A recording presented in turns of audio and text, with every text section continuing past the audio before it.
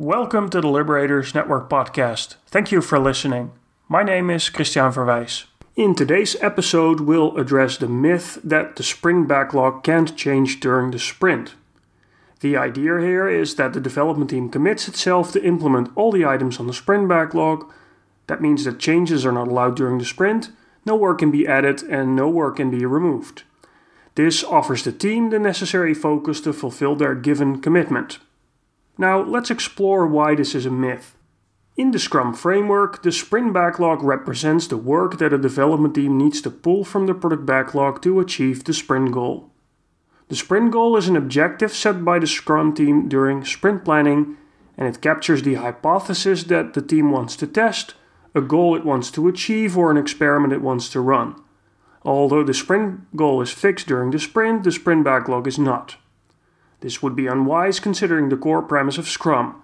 We can't create detailed plans for the future. Even if that future is a single sprint, it is entirely possible that new insights or impediments emerge as the development team works through the sprint backlog in order to achieve the sprint goal. For example, a development team might learn that a technology they picked does not perform as expected, or a key feature needed to reach the sprint goal was missed during sprint planning and needs to be added.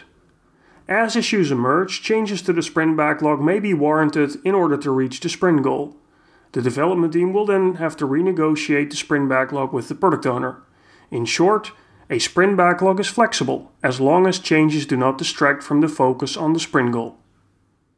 The Daily Scrum presents development teams with an excellent opportunity to inspect and adapt upon their progress towards the sprint goal, and to make necessary adjustments to the sprint backlog when it is necessary.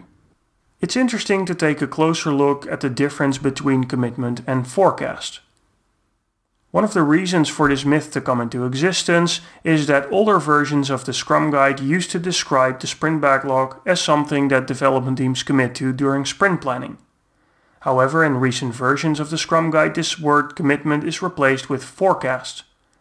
This better emphasizes that the sprint backlog is a forecast of the work that development teams think is necessary at the start of a sprint.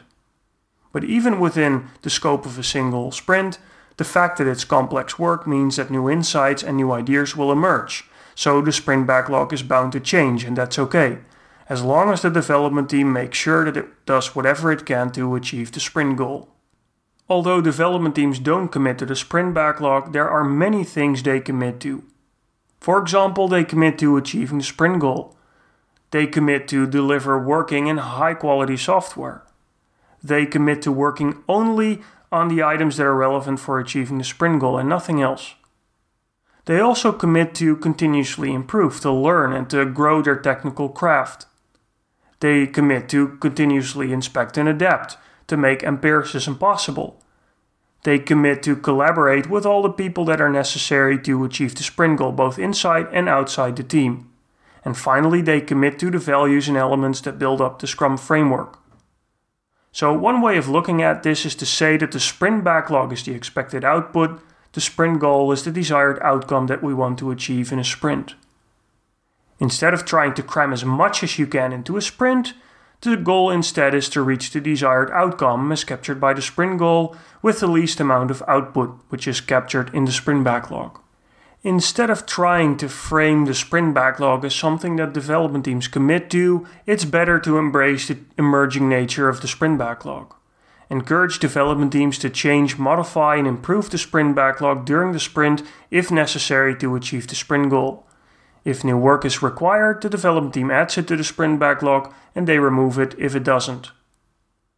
It's up to the development team to apply these changes and inform the product owner if this is considered necessary.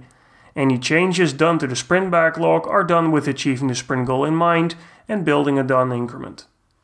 In this podcast, we talked about the myth that the sprint backlog is fixed during the sprint. We used the Scrum Guide as a reference and emphasized the difference between commitment and forecast.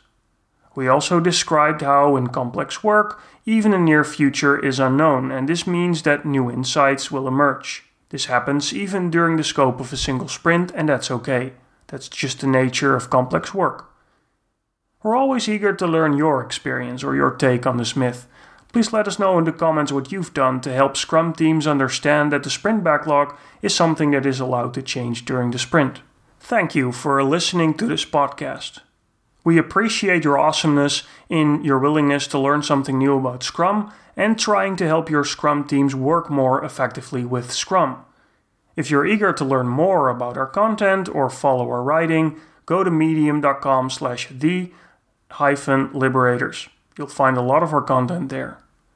If you're interested in joining one of our events, you can go to theliberators.com/events. We host multiple Professional Scrum Master and Professional Scrum Master 2 classes each year, all by scrum.org. We also host a number of workshops on liberating structures, which is one of our favorite topics. Thank you for listening, and we hope to see you again for the next podcast. Have a great day.